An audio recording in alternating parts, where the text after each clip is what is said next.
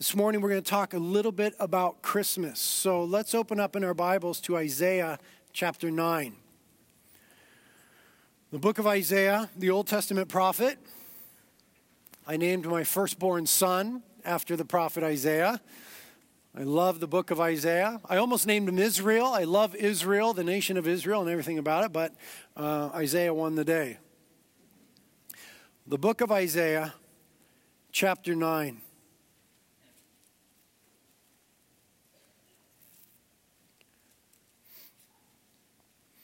Let's pray before we get into it.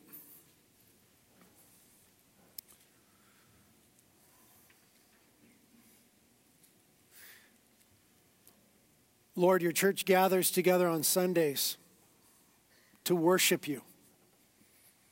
And we pray now that our teaching and our preaching and our studying and our listening and our hearing and our responding would be acts of worship this morning. And we certainly gather together to hear from you. For we hunger and thirst for righteousness. You alone, Lord, have the words of life. Your word is living and active. It's the revelation of yourself. It's true and authoritative. It's wonderful and transformative. So we ask that it would be that in our lives today, that none of this truth would be lost on us. And we pray that in this season at Christmas, that all the stuff that surrounds it would kind of fade into the background. And the one about whom it is would rise to the foreground. That Christ, you'd be bigger this Christmas season than ever before. Reveal yourself to us in the scriptures. Enliven our hearts for the truth of what you've done for us. The wonder of your saving grace in the gospel. And the gift of Emmanuel, Jesus Christ, God with us. Lord, please anoint me to teach and preach. I'm completely unable and unworthy to do this, but by your grace and your enabling. And anoint our ears to hear and our hearts to respond. We pray these things together in Jesus' name. Amen. Amen. Well, we're talking a little bit about Christmas, and I put the emphasis on the word because nobody likes to call it Christmas anymore. Have you noticed that? It's always the holiday or the holidays or happy holidays. Nobody wants to say Christmas because it has to do with Christ, and so it's politically incorrect to talk about Christ in the public sector, apparently. So I am always going to say Christmas. And even when people say the holidays or happy holidays, what they're failing to realize is that the genesis of that word is holy days. That's where that comes from. Holy days.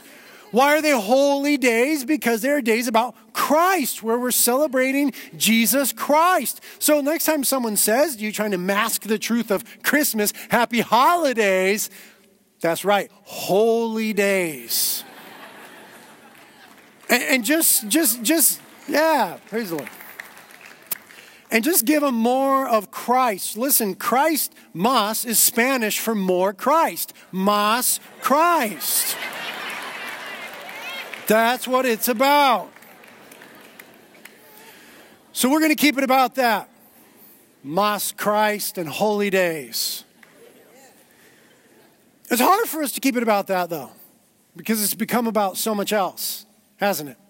It's become about the gifts and the parties and the gatherings and the Christmas trees and the stars and all those things. And really, the trappings that have begun to surround Christmas appeal to the worst in us, don't they? I mean, advertising is an all-time high. Consumeristic pressure is at an all-time high. And it appeals to the worst in us. I find the worst in myself sort of enlivened and provoked and enticed at Christmas time more than ever. Just this deep sense of egocentric consumerism. As much as we say it's about giving, really in the back of our minds, it's about getting. And if nobody else will get it for us, we at Christmas time feel liberty to get it for ourselves. I always make sure I get myself what I want at Christmas. It appeals to the worst in us in some way and in lots of ways. Ironically, Christmas was meant to rescue us from what is worst in us. It appeals to what is worse in us, but it was meant to rescue us from what is worse in us. You see, Christmas time is proof that we are desperate sinners. Christmas time is proof that we are desperate sinners because it is the recognizing that a Savior has come to the world. And the Savior would not have come and subjected himself to humanity, to being beaten, mocked, scourged, spit upon, nailed to the cross, if we did not need a Savior. God would not have draped himself in flesh and been born of a virgin and laid in a manger, a feeding trough for animals, if we did not desperately need to be saved. And on some level, in some historical sense, all the world recognizes this because everyone in the world knows it's Christmas time right now. They try to talk about different things, but it is Christmas time. Evidenced by the fact that when Jesus was born, the world reset its clock. Do you understand that? It's 2011 AD, right? The world reset its clock when Jesus came. The calendar date was one. Jesus comes, it was one thing. Jesus comes and they changed it to another. It's that big of a deal, the Advent.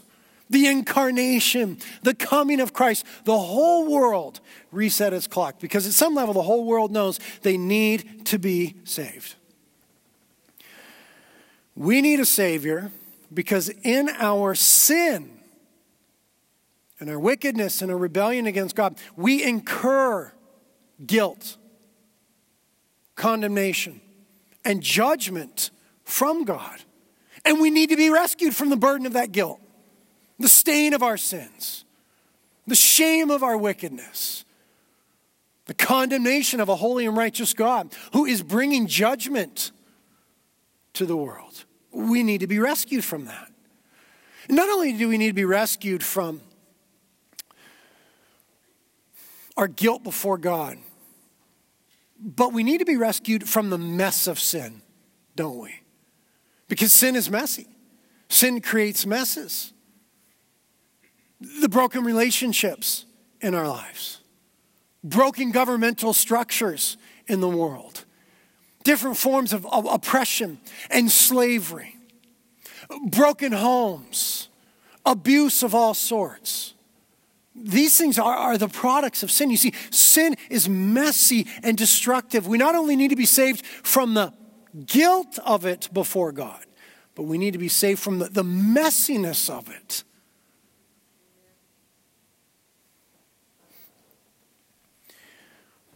And this is exactly what Israel was being told at the time of the prophet Isaiah. Isaiah was a prophet to the nation of Israel 700 years before the coming of Jesus Christ. And Isaiah was sent by God to call his people back to him. Isaiah was sent by God to call the nation of Israel back to God. And part of what he would do in calling them back is he would pronounce to them that there was a coming judgment from God. And it would be in the form of the Assyrians invading Israel, conquering them and conquering the land and dragging them away. That there was this coming judgment. But not only would Isaiah the prophet tell them about this judgment coming from the Assyrians as the instruments of God, but he would also tell them about the hope of restoration, that they would be judged, they would be chastened, they would be disciplined by God. But in due time, God would restore them. God would once again show kindness to them. And God would show ultimate restoration and kindness to them by sending an ultimate Savior to them. And God would say to them that ultimately he would be with them. And it is from the prophet Isaiah where we get the name Emmanuel, the hope of Israel and the hope of all the world. Emmanuel, one of the names for Jesus, means God with us. But you see, at the moment of Isaiah chapter 9, God's people are still in deep rebellion to him, running from him and ignoring God's revelation to them. They're ignoring the word of God. And so we grab a little bit of that context in Isaiah chapter 8 before we get into chapter 9 as we look in verse 20. Isaiah the prophet, speaking to the nation of Israel, says, look to God's instructions and teachings. People who contradict his word are completely in the dark. They will go from one place to another, weary and hungry. And because they are hungry, they will rage and curse their king and their God. They will look up to heaven and down at the earth. But wherever they look, there will be trouble and anguish and dark despair. And they will be thrown out into the darkness. That's wow. The words of Isaiah the prophet to the nation of Israel. Representative of the plight of humanity as it has ignored God. Not just Israel, but subsequent to Israel, all of humanity. We see here the results of ignoring God. I think about this especially right now because Christmas is about Jesus. These are the holy days. And the world is working overtime to ignore that fact. And that's exactly what was going on with Israel. They were ignoring God. And so what happened in them is they were discovering this unsatisfied longing. And prophet Isaiah describes it in these verses as anguish and dark despair. And he highlights to them the messiness of sin. He says to them, wherever they look, there's going to be trouble. The sin complicates circumstances and creates brokenness. And so he pronounces to them the chastening of God. They'll be thrown into darkness. They're unsatisfied. Their lives are a mess. And they're under the judgment of God. This is a bad case scenario right here. But then, when we get to chapter 9, light breaks into the darkness. Read with me in chapter 9, verses 1 and 2. Nevertheless, the prophet Isaiah says, that time of darkness and despair will not go on forever. The land of Zebulun and Naphtali, which is the area of the Galilee where Christ first came, will be humbled. But there will be a time in the future when the Galilee of the Gentiles, which lies on the road that runs between the Jordan and the sea, will be filled with glory. And the people who sit in darkness will see a great light. For those who live in a land of deep darkness, a light will shine upon them. You see, it was this dark situation for Israel. Unsatisfied, the messiness of sin, the chastening of God. But Isaiah tells them the word of the Lord that there is coming a day of light. It was hinted at back in chapter 7, verse 14. Where it says, all right then, the Lord himself will give you a sign. Look, the virgin will conceive a child. She will give birth to a son and will call him Emmanuel, which means God with us. And here we see the beginning of the promise to the nation of Israel and subsequently to the whole world that a rescuer is coming. If the plight of the whole world is because of our own sinfulness, we are woefully unsatisfied. That there's trouble on every side and we're under the heavy hand of God, but there is coming a rescuer. And Matthew tells us that this, verse 2, is applied to the person in the ministry of Jesus in Matthew chapter 4. He quotes it. The people who walk in darkness, the unsatisfied, full of trouble because of their sin, under the judgment of God will see a great light. For those who live in a land of deep darkness, despair apart from God, the plight of humanity, a light will shine upon them. And though this promise is first given to the nation of Israel, and it still pertains to the nation of Israel, and their Messiah and their restoration, it is also a promise for us. Because what was meant for Israel is ultimately meant for the whole world, because Jesus is not just the Savior of Israel, he's the Savior of the whole world. And so verse 3 says this, you will enlarge the nation of Israel. This is Isaiah speaking about God now. You will enlarge the nation of Israel, and its people will rejoice. They will rejoice before you as the people rejoice at the harvest and like warriors dividing the plunder. I want you to notice now the juxtaposition of what's said here in chapter 9 to what was said in chapter 8. In chapter 8 was darkness. It was despair. It was anguish. It was trouble. It was rejection, judgment, being thrown out. And now he says there's coming a day of dawning. There's coming light. John chapter 1 would identify this as Jesus. And with this coming, this Advent, Christmas, the incarnation, there is coming joy. In place of anguish, joy. In place of despair, joy. In place of trouble, joy. In place of judgment, joy. Notice that it's exclusive from anything that they would do. It's coming to them.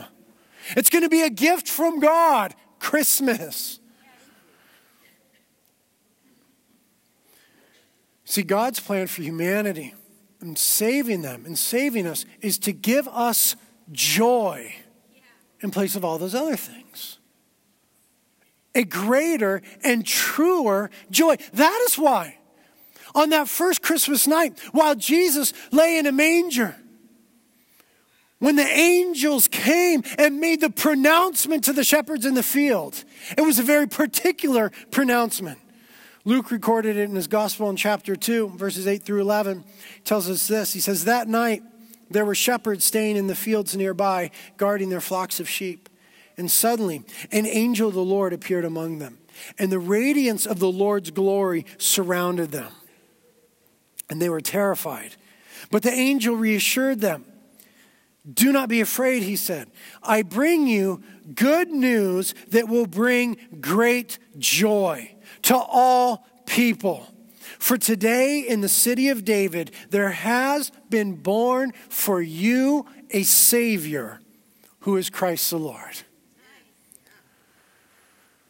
The despair that was felt by the nation of Israel in the times of the prophet Isaiah was the same sort of despair that was felt by the nation of Israel in the times of the coming of the Messiah.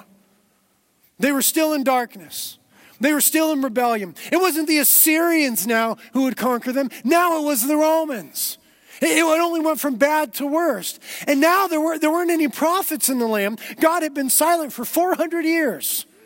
From the prophet Malachi till the coming of Christ. 400 years of silence and judgment against his people. While they waited for the hope, the deliverance, the consolation of Israel, the coming of Emmanuel. It was just as dark in the land. There's just as much despair. And trying as hard as they could to ignore their running from God. It was evident in the anguish and the unsettled longing of their hearts. Perhaps among none more so than the shepherds, who were the outcasts of society, who were considered to be so low that their testimony wasn't even acceptable in a court of law. They weren't shepherds because they wanted to be shepherds. They were shepherds because they couldn't be anything else. They weren't out in the field in the middle of the night because they liked camping. They were out in the field in the middle of the night because they had no real belonging. Indicative of humanity in their sin. Separated from God. Apart from his promises. And the angel comes and says, I bring you good news that will bring great joy. God's purpose and salvation for humanity is to bring us great joy. Because God is most glorified when we are most satisfied in him. See, everything else this Christmas season promises satisfaction, doesn't it? If you get the latest iPhone, satisfaction. The new iPad, satisfaction. This thing, satisfaction. If you go to enough parties, you accumulate enough things, you have enough fun, satisfaction. All of it will leave you empty. So the angel came and said, I bring you good news of a great joy for all the people. For today in the city of David, there has been born for you a Savior. One who would save them and save us from guilt and condemnation and judgment and the enemy. Look in verses 4 and 5. Again, Isaiah addressing God says, for you will break the yoke of their slavery, Israel's slavery, and lift the heavy burden from their shoulders. You'll break the oppressor's rod, just as you did when you destroyed the army of Midian. The boots of the warrior and the uniforms bloodstained by war will all be burned. They will be fuel for the fire. He said he's going to destroy their enemies for him. He's going to bring in peace. For Israel at the time, it was political enemies and political oppression. But those things were only representative of, and are certainly representative for us, of the great enemy and the great oppressor, the devil. From whom Jesus saves the world. Because Ephesians will tell us that the whole world lies in the power of the evil one. Running from God, rejecting God, never satisfied, in rebellion, walking in darkness. Jesus comes to save the world from the great enemy and the true oppressor, the devil. And so we're told in Colossians chapter 2, it says about us, you were dead because of your sins and because of your sinful nature that was not yet cut away. Then God made you alive with Christ because he forgave all your sins. He canceled the record of the charges against us and took it away by nailing it to the cross. In this way, he disarmed the spiritual rulers and authorities. He shamed them publicly by his victory over them on the cross. Speaking of the devil and his minions, he shamed them publicly by his victory on the cross. Notice that it says there was a record of charges against us. After this Christmas season, you will receive a record of charges from Visa and MasterCard. And it will pale in comparison to the record of charges against men and women because of our sins. God is a more scrupulous bookkeeper than Visa or MasterCard will ever be. And we incur far greater debt in our sins than we ever could in our shopping. And the good news that brings great joy for all the people is that Jesus on the cross nailed the certificate of debt. Took it out of the way. And in doing that, defeated the oppressor, the enemy of our souls, who wants to keep us in shame, who wants to keep us in condemnation, who wants to keep us separated from God, who wants to keep us in conflict with others, who wants our marriages to fail, our children to rebel, our society to crumble, our never satisfied longings to take us into deeper places of brokenness and abuse. Jesus defeated the enemy upon the cross. Hebrews spoke of the same thing in chapter 2. So therefore, since the children, us, share in flesh and blood, since we are humanity, he himself, Christ, likewise also took on the same. Talking about the incarnation, Advent, Christmas, the coming. That through death, he might render powerless him who had the power of death, that is, the devil. And might free those who through fear of death were subject to slavery all their lives. You see, Israel was going to be enslaved to Assyria. Just like they had been enslaved to the Egyptians. Just like they would be subject to the Romans. Just like we are enslaved and subject to the devil and our sin. And Christmas happened. The Advent happened. God draped himself in humanity in the form of a baby and was laid in a manger to deliver us from this death, from this oppression, from this captivity. But not only from that and our guilt and our condemnation and our judgment, but also from our sad wandering and our lesser joys and our lesser hopes. You see, what Israel was doing was what we often do, was hoping in and trusting in and pursuing lesser things. Look in verse 19 of chapter 8, backing up. Isaiah the prophet, speaking to Israel, says, someone may say to you, let's ask the mediums and those who consult the spirits of the dead. With their whisperings and mutterings, they will tell us what to do. But shouldn't people ask God for guidance? Should the living seek guidance from the dead? and this may seem outlandish to many of us, but not that far from us really, seeking mediums, those who would consult the dead, looking for hope and answers in all sorts of places other than God. We do this, don't we? I mean, for some of us, it's really close to this. You look to astrology. You look to superstition. You look to all sorts of false things. Or for some of us, it's more like we look to money or to position or to power or to others who might deliver us. And what this creates in us is this never-ending, dissatisfied wandering, because none of them are our help. None of them are our consolation. None of them are our saviors. And when we look to them, we find ourselves in the place of Israel, wandering in anguish and in dark despair, trouble on every side. But Jesus comes onto the scene and says about the things he said in John 15, "These things I have spoken to you so that my joy may be in you and that your joy may be made full." Jesus came to give us joy, to satisfy our lost wanderings. This is what Christmas is truly about. Good news that brings great joy for all the people. Because only God satisfies. We were made for God, and our hearts are restless until they find rest in Him. St. Augustine.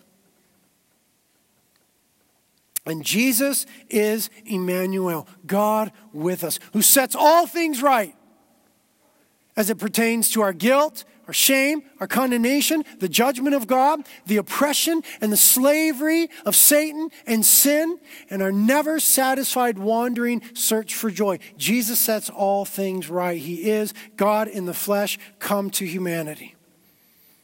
And Christmas then is this expression of the fact that God is near to the brokenhearted. This is good news because, Christmas has a way of exacerbating our existing conditions. So if our existing condition is one of melancholy or depression or feelings of rejection, these seem to be amplified, don't they, at Christmas time? For those of us who are alone, it's where we feel most alone. For those of us who are suffering loss, it's where that loss seems most real.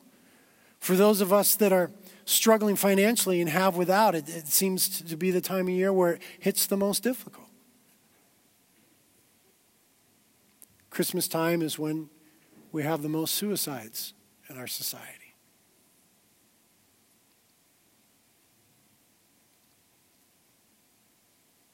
I bring you good news of great joy for all the people, mostly for the brokenhearted.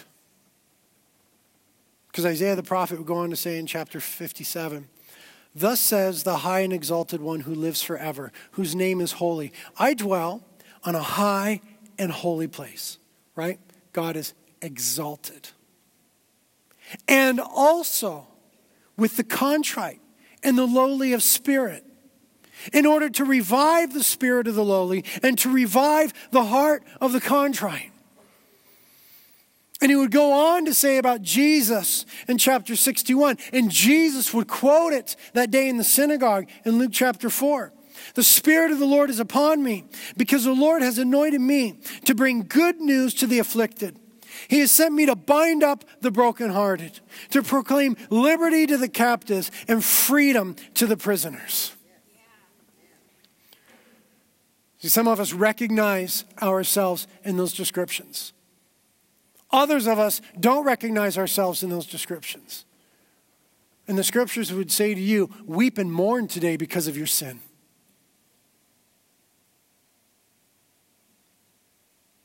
But I bring you good news of a great joy. For today, for you, a Savior has been born in the city of David. This is what Messiah was promised to do for Israel and will do and has done for us. Look at the fullness of it starting in verse 6. "For a child is born to us, a son is given to us. The government will rest on his shoulders, and he will be called Wonderful Counselor, Mighty God, Everlasting Father, Prince of Peace. His government and its peace will never end. He will rule with fairness and justice from the throne of his ancestor David for all of eternity. The passionate commitment of the Lord of heaven's armies will make this happen. Oh, wonderful news for the nation of Israel. Oh, wonderful news for all of humanity. Stuck in the sense that there's nothing we could do. We're told right here, this good news that brings great joy to all the people, God himself in his passionate commitment and love will make it happen. And we're promised a child, a son, and that the government would rest upon his shoulders. This meant so much to Israel at that moment. And it means so much for us because we look around the world and we see all the political unrest, we see all the perversion, we see all the wickedness and the corruption. We see slavery and oppression, genocide. And we're told that one day, there's coming a day where the government will rest on the shoulders of Jesus Christ. He is truly coming again.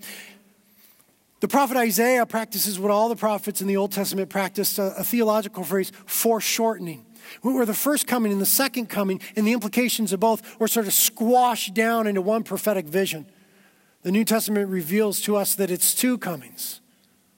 And though the world may seem chaotic now, Christ is currently ruling and reigning on the throne, and he is soon coming to demonstrate his kingly rule over every nation. And the government of the world will rest upon his shoulders, and justice and fairness will come from his throne. There'll be no more oppression, no more genocide, no more abuse, no more trafficking. Maybe no more taxes. The government will rest upon his shoulders. And we're not only told this, but it says, and he will be called Wonderful Counselor. Wonderful Counselor. Wonderful can also be translated exceptional. Counselor is one who is able to help, one who is able to guide. I've been thinking a lot about counselors lately, feeling that I need them in my life more than ever. As life has gotten more difficult, more confusing, more messy. You know, when you're young, life doesn't have that much of an opportunity to get messy. I'm looking at all your faces. A lot of you are super young. I finally got the attention of all the young people. They're like, young people!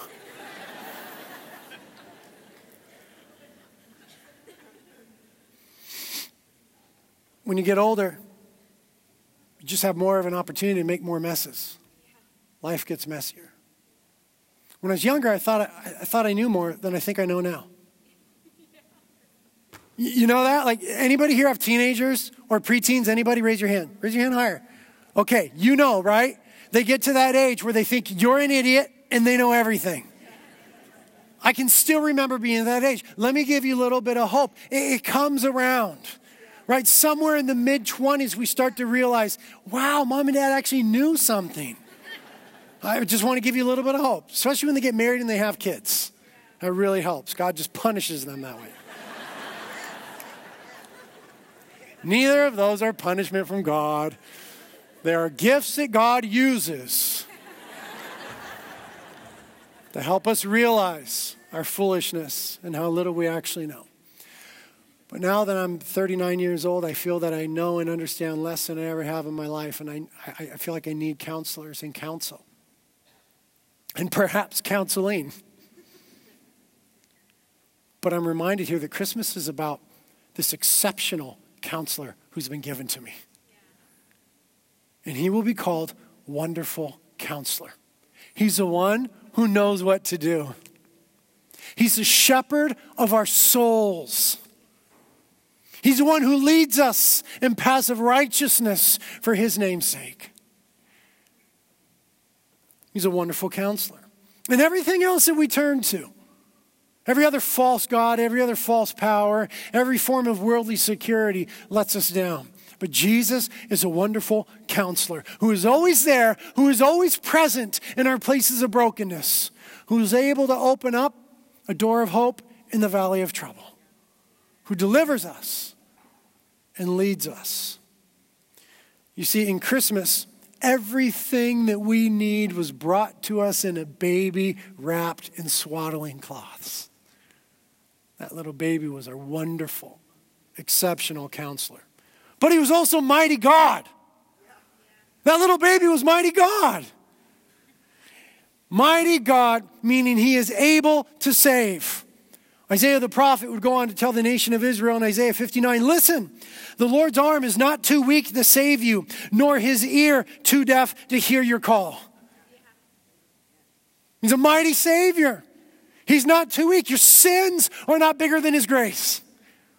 Your failures are not bigger than his cross. Your running can't outrun his love. And so another prophet, about 100 years later, Zephaniah would say, sing, O daughter of Zion.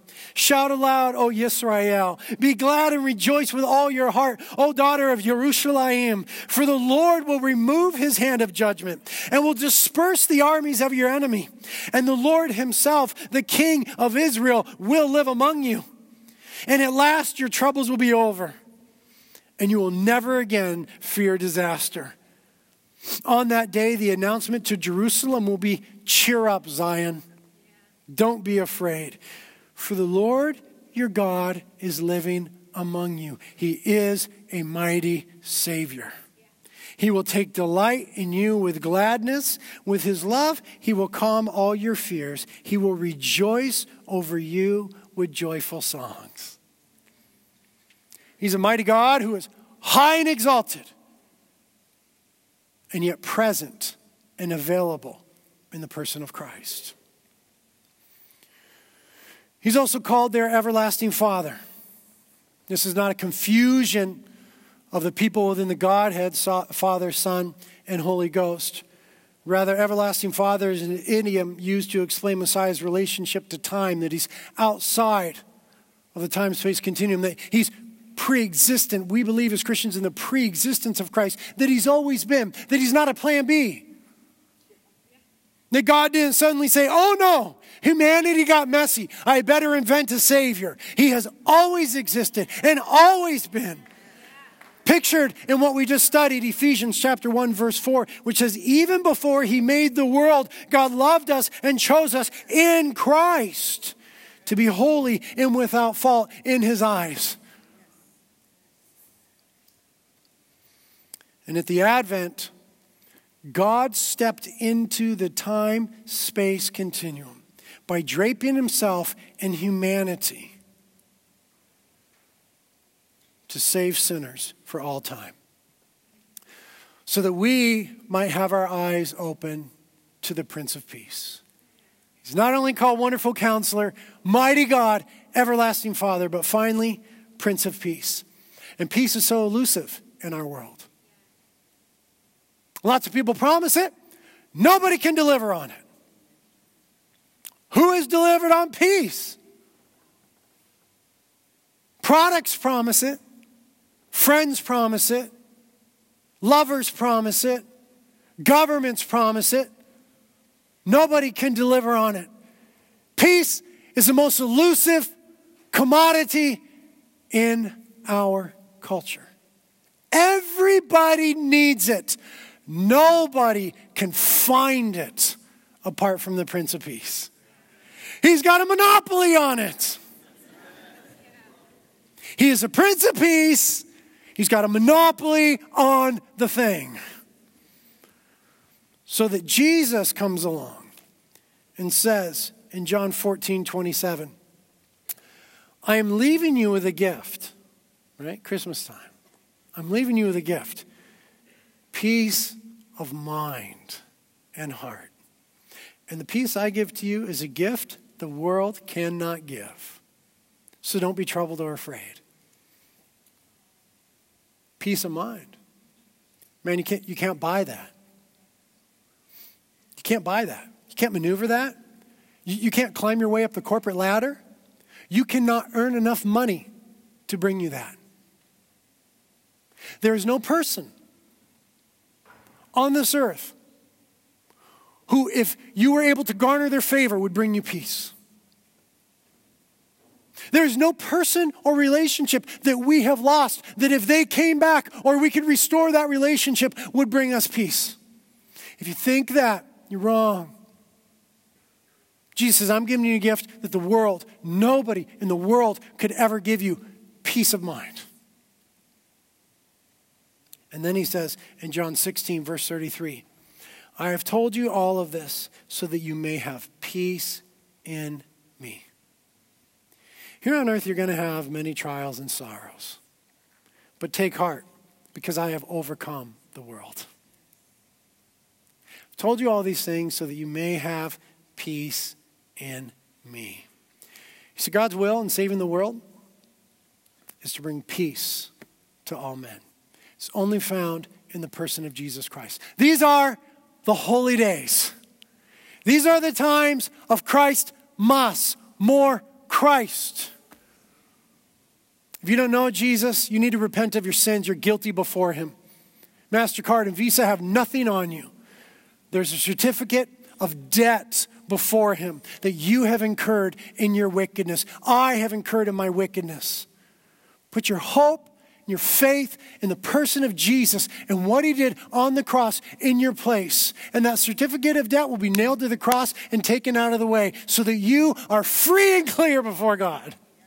Free and clear before God. So that what you've always been looking for, peace of mind and heart, will finally be brought to you.